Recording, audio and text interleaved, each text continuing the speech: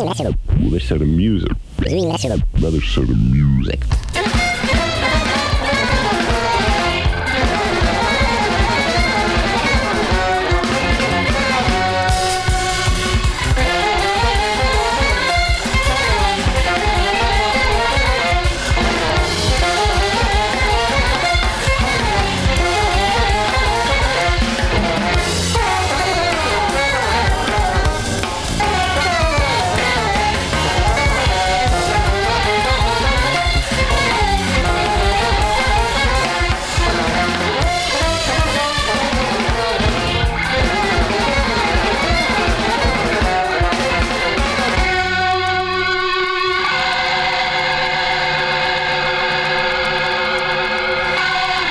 WKCR FM, New York. This is Jazz Alternatives. My name is Mitch Goldman. It's Monday, 6 o'clock. And you know, because you're often here with us on Mondays, that we do this great thing sometimes. This program we call Deep Focus. And we have a guest in the studio. And the guest and I explore some of our vast WKCR archives.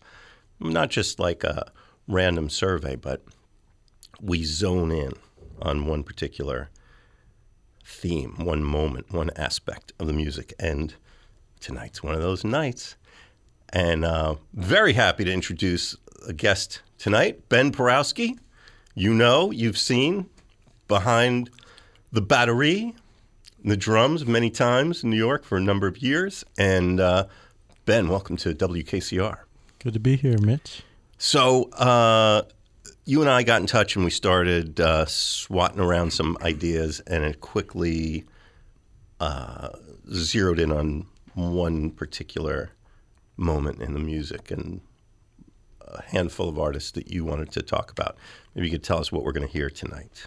Okay, so the first musician that came to mind when Mitch asked me who one of my main influences, or my biggest hero, or whatever you want to call it, was Tony Williams, the great Tony Williams, drummer, musician, composer,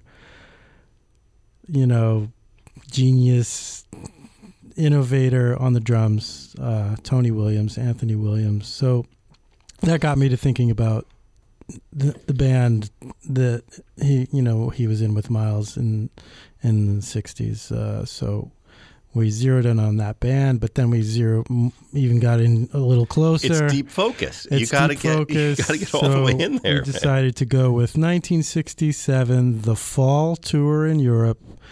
Recently there was a 3-record thing that came out. A lot of us geeks had already heard all that stuff, and now it's out on CD, for everybody else to buy. But you found some other goodies in your vault. There's always more. We're gonna get into that. And stuff. One of the cool things about this is that the shifting landscape that this band plays with such free swinging confidence, that the sound and the texture just varies immensely from moment to moment, let alone from one night to another. Oh yeah, they're really pushing all kinds of boundaries, I think, in this specifically in this quintet. You can tell that things are just like they're just breaking every rule possible and reinventing things and going for. They're pushing it as far as they could push it, I think, and then you can tell that they got as far as they could get, and then things changed the next year. Things started getting a little more away from walking bass lines and acoustic instruments and blah blah blah. So I feel like this sort of is the sort of peak. Yeah. This band, well, this has been called Miles Davis's second great quintet. So after his first band sort of exploded, he gathered a bunch of youngsters to play with him, relatively speaking to him. So it's Miles Davis playing trumpet, Wayne Shorter is on tenor saxophone, Herbie Hancock piano, Ron Carter on the bass, Tony Williams on the drums. And they'd been together for a number of years at this point. But through that whole time, the structure is loosening up and their just common language is just getting... They're developing it, yeah. They all are individually for sure, but also this group identity emerges that's just so powerful. Yeah. And this is kind of the end before Miles once again busted everything up and rewrote the architecture.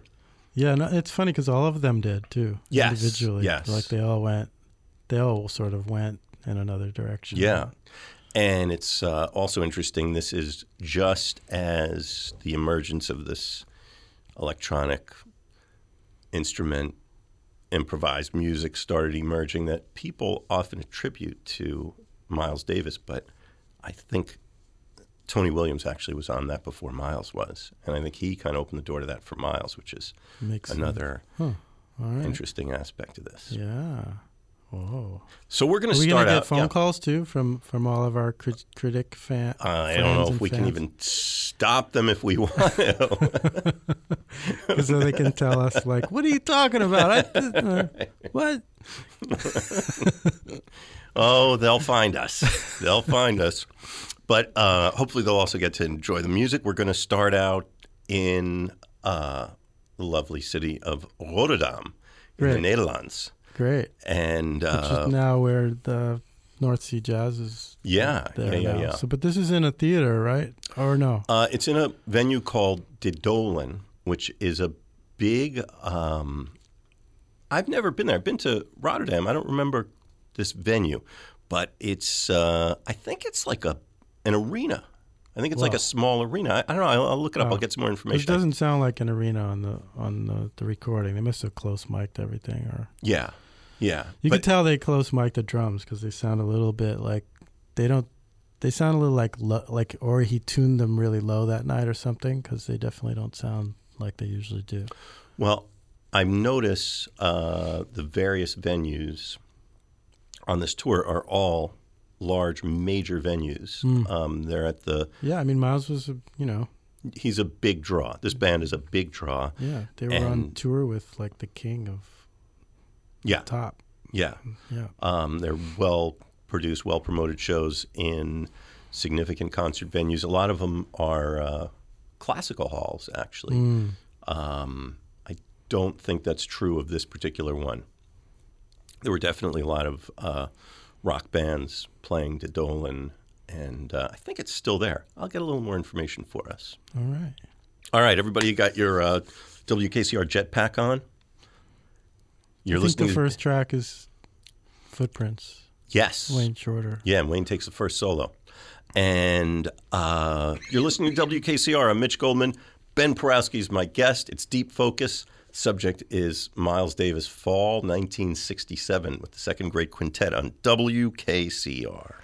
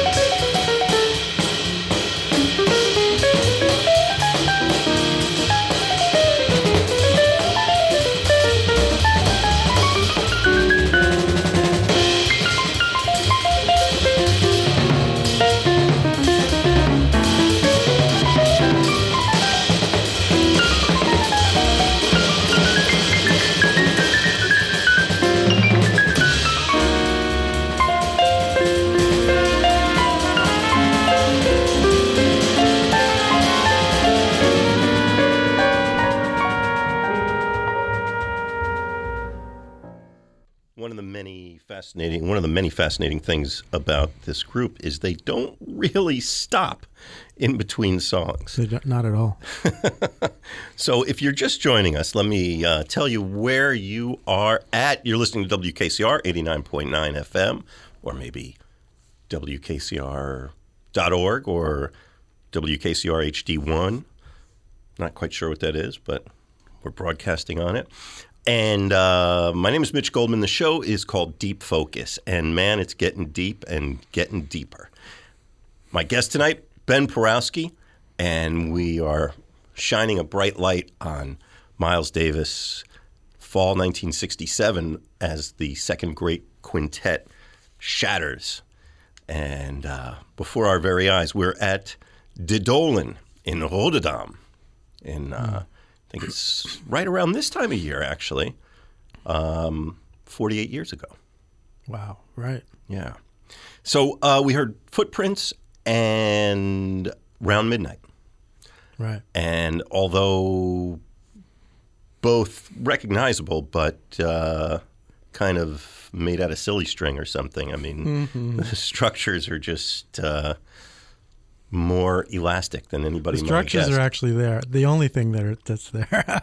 Well, I'm not a Yeah. musician, Ben. I know. I'm good. That's all So right. let me ask you to break it down for us So a little yeah, they're bit. just the basic structure of the songs are there, but the way they're playing on them is like, you know, don't try this at home. You know, they're so one of the things that Miles as a leader did, I think, is he made everybody feel comfortable enough to go out on a limb. You know, he wanted that and encouraged it and sort of inspired that. So they're bringing it. you Yeah. know, and they're, you know, and they're all like 12 years old and they got all that energy, you know. Yeah, energy and imagination and a healthy dose of ego, I think. And They're all rock stars. I mean, yeah, some of them more than others, but yeah, pretty much all of them, right? Yeah. Oh, did we even announce who it is? Well, the second great quintet, and I say that, I don't know if you can hear it, there are the quotations in my voice when I say the second great quintet, it's been referred to that way. But Miles Davis playing trumpet, Wayne Shorter, tenor saxophone, Herbie Hancock piano, Ron Carter on the bass, Tony Williams on the drums. Those are probably familiar names to you if you're a fan of this music. They're certainly very familiar names to you. And if they're not, then, well, you're in for a treat listening to this music. And all of them, each of them went on to do They're things all of... icons at this point. It's Yeah. like in the jazz world and music world. Yeah. Oh, Yeah. I was the one person that didn't turn my phone off. It's always the And drummer. I never have it on either. So I got to ask you, I don't say this because I assume that as a drummer, Ben Porowski, by the way, fantastic musician, a drummer, band leader, doing 3 different gigs with 3 different bands. That are you leading or co-leading each of those bands? Or they're just... Co-leading the 2 of them. And one of them I'm sort of quote-unquote leading. Well, so, yeah, you got a pretty full plate. I booked all 3 of them, though. Okay, well, then, yeah, then you're a leader. I put it all together. And I want to ask you about... I made T-shirts. So it's my tour. Oh, this is a thing next already. week. You know, I'm on tour. Yeah, yeah. 4th, 5th, and 6th. November 4th and 5th and 6th. Cancel all your plans. You're not going to want to miss Ben Porowski doing his 2-borough tour. Mm-hmm. And we're going to talk about that. Yeah. But you're a drummer. I don't assume that you listen to music from the perspective of being a drummer, but there's a whole lot coming out of the drums in this recording, and maybe you could expand on that a little bit. Oh, wow. Well, Tony, yeah, I mean, he's just, you know, so far ahead at this point. I mean, he always was, really, but I hate to even talk about him in the past tense. It's kind of really upsetting. But it's hard to believe that he's not here. But You know, I was actually on the air when we got word that he had passed. wow. And Yikes. yeah, a call came in, and we just went right into memorial Yeah. mode, and Yeah. it was shocking. Horrible. He died very young. It was, Yeah. and suddenly. It's horrible. Yeah. So, but he was, you know, I mean, he really was an innovator. I think, you know, he really did change the way people play the drums, you know. I mean, a lot of people before him also did, but like he really, he pushed things from 1960 whatever two was it when he got in something like that, and he was a teenager already. He was playing in a very innovative way, and you could tell that he was definitely looking for new ways to approach the instrument, and purely on a technical level, he was doing things that nobody had done before, except for Roy Haynes, of course. yeah, that's kind of true, actually, isn't it? No, I mean, you got to get up. We've got to give it up to morning. Roy Haynes, and who Roy Haynes is still with us, and still playing amazing. So, but Tony also studied with Alan Dawson in Boston, and so he had a really good foundation, just on a technical level. But he was a conceptualist. I mean, you can listen to his records, and he's not just like playing the textbooks, and there were no textbooks then anyway. But yeah, true. he was writing them. Yeah, I mean, you listen to these recordings, and they don't. It's interesting. These shows are sort of parallel to the records that were coming out from this group, and it's a lot of the same music. A lot of the songs that you're going to hear tonight are from albums like ESP and Miles Smiles that were coming out around this time, but they don't really sound like studio recordings. And I mean, if you just isolate in your ears what is coming from the drums, it's astounding. And it still sounds fresh, like it's just happening right now before you. And it's seems to be almost independent of the pulse of the beat. And, he's not necessarily hitting that downbeat, but you know exactly where it is. And certainly the guys on the bandstand know exactly where it is. And is that, how does that work? How do you do that? How do you make people hear something holds you're up not a big playing? sign and says, right. 1. Right. I mean, you're hearing something that he's not doing, but he's making you hear it almost, you're feeling it. Well, I mean, that's interesting. I mean, something that I think was going on in this band a lot is implying things without having to like go state that, like Wayne was a master at just like he would just play a few notes and things would just take a quick sharp turn, or Herbie also, or Tony would just lay out, so there was a lot of implication going on. The time was moving, and but also that's the thing. Miles again inspired that. He told them, don't play if you're not hearing anything.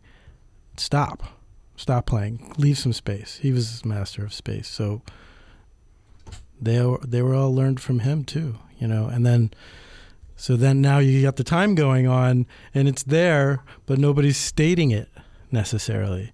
Whereas if you rewind the clock to 1964 even, right, that wasn't happening. I don't think. Yeah. I mean, it's interesting. The phone lines might be ringing. People might be, but I'm not the authority on any of this. So okay. But I'm just a huge fan, and it's inspired me as a player and so many other peers of mine. So, but it was a lot of implication. They're not necessarily stating things, and then all of a sudden, bam! Everybody comes down together. It seems like it's out of nowhere, but it's not. Yeah. They're so on the same page together. Yeah, because they've been learning these forms and playing on them and on these structures for so long, and they're just such accomplished musicians that they're able to do that. You talk about how much things changed in this band between, say, 64 and 67, and I can't not think of how things changed in the world during that time. I know, it's crazy, right? What? Yeah. I mean, and even being a little kid in New York, you were aware of that and saw that, how people didn't look the same. They didn't dress the same. They didn't talk the same. They were thinking about different things. Their politics were transforming, at least, in certain circles. It's hard to see that now. Yeah. When when you what do they say, from the forest from the trees? Yeah. But I don't know if it was as drastic, if it's been as drastic in our present day as it was back then. Maybe I'm wrong. I don't know. I don't think it was. I think it was a really, I mean, all this has been talked about and written about extensively, but I'm just, kind of experiencing it in the moment of hearing this music and thinking about, how much things were changing in the art world and architecture. Like all these things were in massive flux, and it was like there was this new expanding languages and possibilities emerging. That sense of possibility of emergence, I don't think we really have a cognate to that now. Mm-mm. And then in the rock and roll world was exploding. Yeah. Everything on the West Coast and yeah, the whole place of jazz in popular culture was getting dusted out by youth culture, rock and roll. All that was happening at the same time. But Miles too. was able to jump onto that and then keep playing at those same venues that they were all playing at, which is amazing. Yeah. Yeah. Yeah, he was, they used to say, don't trust anybody over 30, except Miles Davis. He's okay. Somehow he dodged that one. I don't know how, but he did it. And that's another interesting thing, too, is people talk about... And they found out how old Sly Stone was.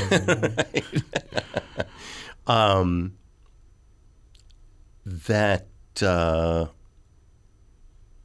people think of the electric music that Miles was getting ready to do as this complete massive departure from his previous music. But other than plugging in, you've got a lot of the same elements in what we're hearing in 67.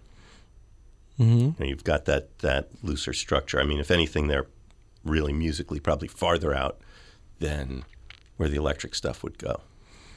Yeah. I mean, it's especially if you connect the dots, because the next band that happened a year later, or not even maybe, I don't know the date that Dave Holland came on. Yeah. Or the date that Tony left the band and Jack came on. I think I know it was 68 because I have the first gig on cassette. And then Chick Corea. Right. But electric. Chick and Herbie were playing sort of together for a minute, and it was definitely Miles was doing that a lot. When he changes his band, he sort of brings in one guy, and they play together. I once saw a gig with Mike Stern and Schofield. That was cool. Wow. Interesting. But I don't know. What was I going to say? Oh, about the electric stuff. That band with Jack and Chick was, so they spent a year, and if you listen to everything that they did leading to Bitches Brew, it makes a lot of sense, Yeah, absolutely. But it was only a year. Yeah, yeah. And he put out Silent Way. Right. And so this is all this transformation going on at this time. And here's this extensive tour, major venues across the continent, and I think we should go back to Rotterdam. Yeah. Shall we? Yes. Yes. So how do you say that? we're in Rotterdam in the Netherlands, and the date of this one, I'm going to tell you, October 30th. So almost exactly 48 years ago, 1967. Amazing. Herbie, this is the way we say it. Herbie, Wayne, Ron, Tony with Miles. We're on a first-name basis. Not because we've met these people, just because spending too much time listening to this music. This is thrilling. This live recording, this is unreleased. Great thanks to the Dutch radio folks that made this recording. And there is a live 3-disc set that came out of 3 other shows from this tour. But here's one that they missed. Well, we didn't. You're listening to Deep Focus. Ben Porowski is my guest, playing 3 gigs next week. When we come back, I'm going to ask you about November 4th, 5th, and 6th and the 3 different bands you're playing with. Great. But let's hear some more from... We got T-shirts available. T-shirts available. Can you download those? Are they digital T-shirts? Yes. Locally sourced? We're going to tell you where to get them. I have to clean them. You stuff them in the drum kit? Right, so back to De Dolen in Rotterdam, Miles Davis Quintet on WKCR.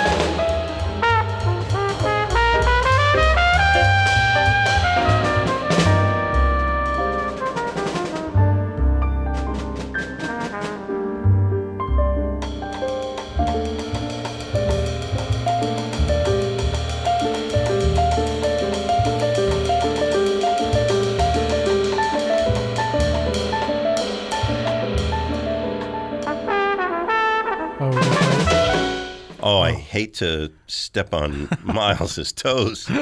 Miles Davis is going to reach up out of whatever place he's in and pull me back. Down. But I did have to jump in and tell you, first of all, you're listening to WKCR-FM New York, or perhaps WKCR HD1, or WKCR.org, or some other not yet existent means of communication. But right now, it's 2015. I'm Mitch Goldman, and I have the great pleasure of being here in the studio with drummer, band leader Ben Porowski. And we are presenting an episode of Deep Focus, and our focus is on Miles Davis in Europe in the fall of 1967. I guess it's kind of the last moments of this magnificent band that he'd been playing with for a number of years at this point. And that is Wayne Shorter, Herbie Hancock, Ron Carter, Tony Williams with Miles Davis' trumpet. And we heard there in that set On Green Dolphin Street as, to quote Sharif Abdus Salam, as it had never been heard before. Did I get that right, Sharif? I might be misquoting a little bit, exaggerating, extending.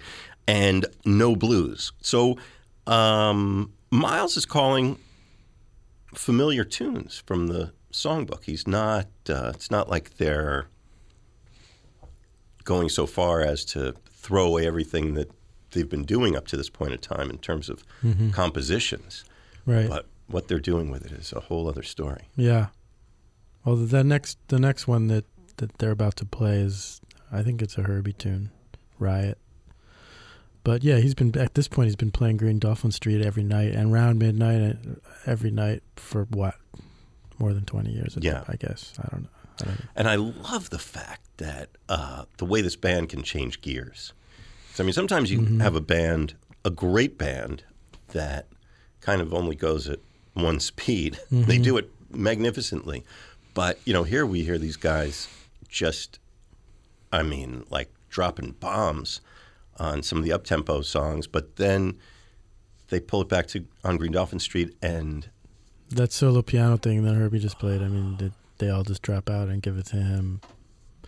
Maybe they were doing that every night where they drop out and give it to him, but I don't know, maybe not. But that just now, man, the solo piano thing on Green Dolphin Street, that's like perfect. Yeah.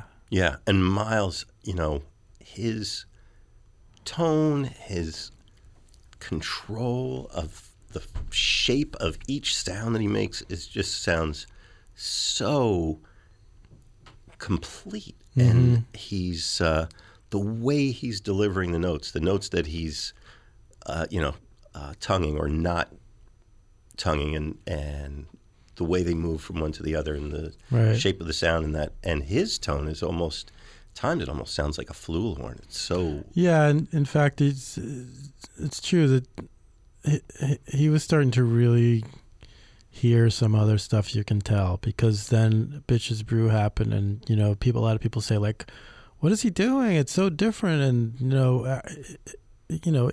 he was leading there, and then, like you're saying about the bending the notes and just playing one long sound, or he was really getting into just sound. You could tell. Yeah. We talked about, I said we'd try to get a little more information about the venue in Rotterdam where this show takes place, October 30th, 1967. De Dolen had been originally built several decades before and was destroyed in World War II, and it had just been rebuilt the previous year as primarily a classical concert venue, which most of the shows on this tour seem to be taking place in classical venues. And they had a few different rooms, but I'm guessing that this show is in the Grote Saal, the big room, 2,200-seater, I think, is where this one must have taken place. So, and it's still there, I think, if you want to go and just see if there's still some vibrations moving in the air from the show. I wouldn't be surprised. But don't be thrown off by those Europe 72 vibes. That's a whole other story. Okay, that was there too. Apparently. Oh yeah, the Grateful Dead. Yeah. So Ben Porowski is here in the studio with us. And Ben, thank you for taking time from your busy week, because you are doing something even Miles Davis didn't do, I don't think, playing with 3 different bands the same week that he was leading or co-leading. So next week, the 4th, 5th, and 6th, that's Thursday, Friday, Saturday, I think. You're playing with 3 different bands in 3 different venues. Yeah. Starting, is that Wednesday, Thursday, Friday, 4th, 5th, 6th? Wednesday, Thursday, Friday. That's right. So Wednesday, you, where are you on Wednesday? What's the band on Wednesday? I'll be at Smalls Jazz Club down on 10th Street, West 10th Street, with the great Ronnie Kuber and the great Dave Kokoski and the great Andy McKee. So I used to play with Dave and Ronnie separately a bunch, and made some records, blah, blah, blah. We played some gigs. But a long time ago I'm talking about. So I just wanted an excuse to play with them. And so I pulled it together, but I'm not like the leader or anything. And, so. What now? And what kind of music you guys play? We're going to just play a lot of straight ahead jazz. Nice. And mostly Ronnie's favorites. Cool. He's the senior. Yeah, got to give it up. Executive, right? Yeah, yeah. In that crowd. Yeah, so we're bowing to him for cool for whatever he wants to play, and we'll see if we add a couple others in there. And the room, I mean, it fits. Great. Just fits the room. It's great. Perfect. Have you been to Smalls? Is a fantastic room. You and I, Ben, have great memories of so many places in just about every neighborhood in this town once upon a time that had that kind of feel, and there's not too many of them left in Manhattan. Mm-hmm. But Smalls, you can walk in. I've never walked in there and not heard a great night of music and been surrounded by a crowd of like-minded music lovers. Yeah, it's a good environment. And we're playing early, like 7:30, so just like 2 sets. We'll be done by 10, so don't get there at 10. That's on Wednesday. Cool. The 4th. Yeah, and that, well, okay, so that's Wednesday. Tell us about Thursday. Where are you on Thursday? Thursday, I'm going to get on a plane, and I'm going to fly back to Brooklyn and play in Gowanus. See, now, seriously, back in the day, when would there have been a gig in Gowanus? Studio, maybe. There wasn't studio. Yeah, but even then. Anyway, things have changed, yes. So Threes Brewing is a new place on Douglas Street. There's a small room there, but it's nice. I like it. And I was added onto some friends of mine, Brittany and Adam.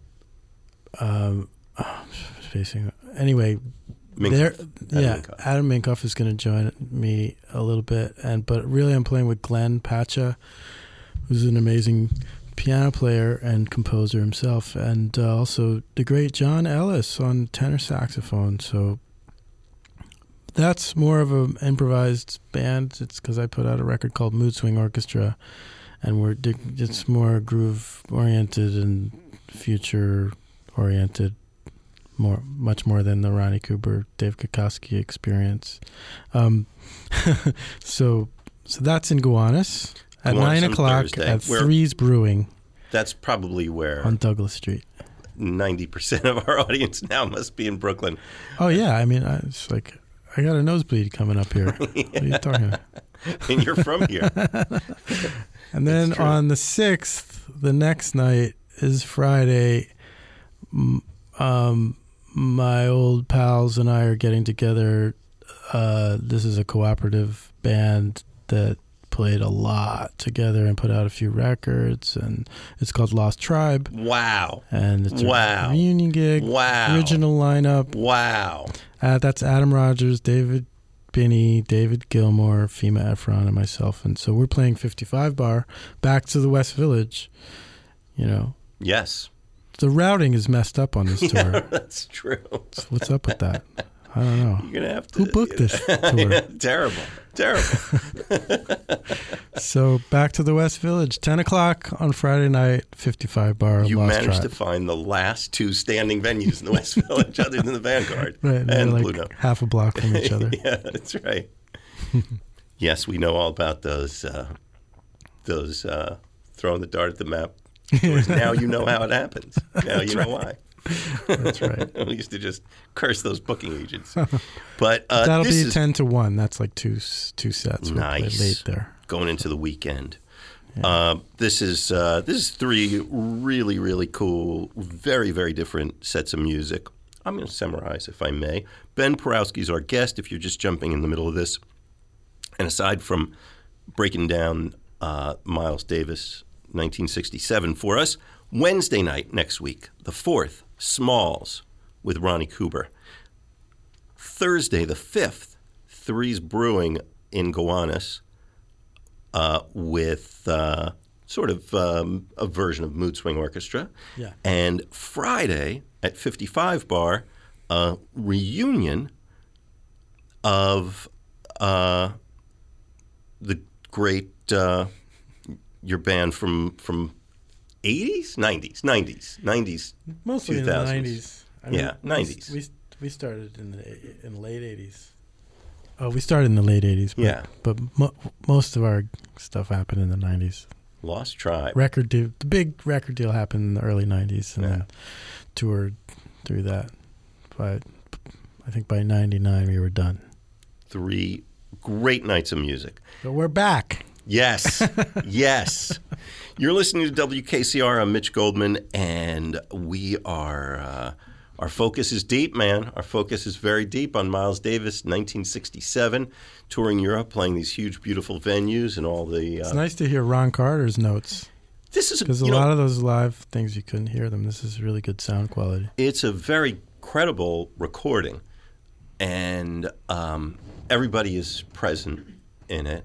And, I'm really noticing the shape of the trumpet and saxophone sounds, like really intricate detail. We were quibbling off mic a bit about the tonality of the drums. Oh, well. But, it's kind of amazing. These European radio recordings are very consistently very, very good, even when music that must have been very That's what surprising. happens when you have money for the arts. Exactly. Well, you know those guys. They literally, you see these guys in venues like wearing the equivalent of lab coats. The audio engineering crew from the government-sponsored radio company, and they have a nice truck full of Neumann, expensive microphones and recording gear, and qualified people who know what they're doing making these recordings. It's making a living. Yeah, that's right. They don't just They don't just show up for Right. like, oh, I'm volunteering to put this microphone here. Yeah. Can I put this on my website? No. Okay.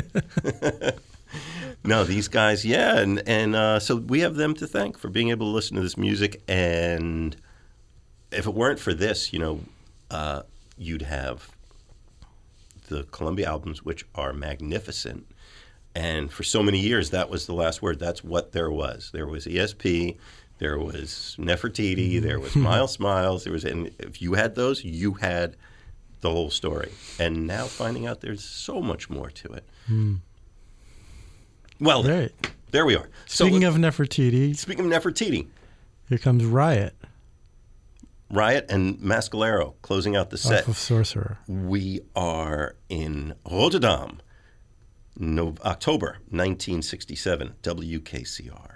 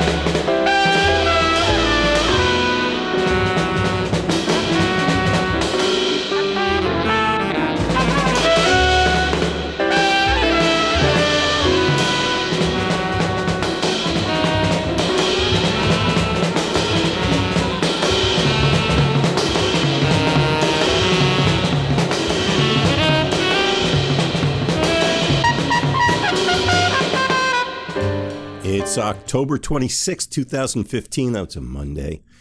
In the studio with Ben Porowski, my guest, and our topic, Miles Davis, that European tour, fall 1967. And this is part one of three. And if you're going looking for it, you could probably find Deep Focus on your favorite podcasting app, on that phone in your pocket. And if not, you can always find us at the hosting site, which is mitchgoldman.podbean.com. Now, some people have told me that they've gone looking for a particular episode, and there are hundreds of episodes posted up there. It's not so easy to find them on the hosting site, but you can go to my personal website, which is mitchgoldman.com.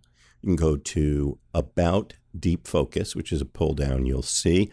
And there's a search bar in there, a Google search bar, and plug in anything if you know the date or if you know who the guest was or who the topic was, and it should come right up. Trying to look out for you. Or pick a random show from your favorite, from wherever you're finding us.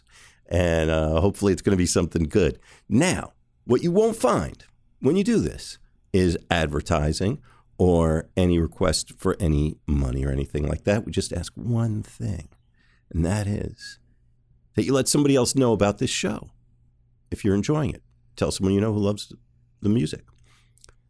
Or, if you're not going to do this, or you can just like us on your whatever site you're listening to it on.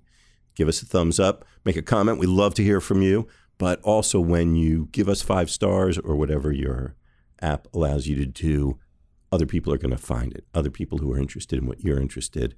And they probably don't know about the show. And we would love for that to happen. We're giving it all away. It's the only thing we ask in response from that, from you.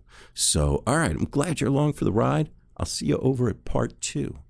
October 26, 2015, Ben Porowski on Miles Davis.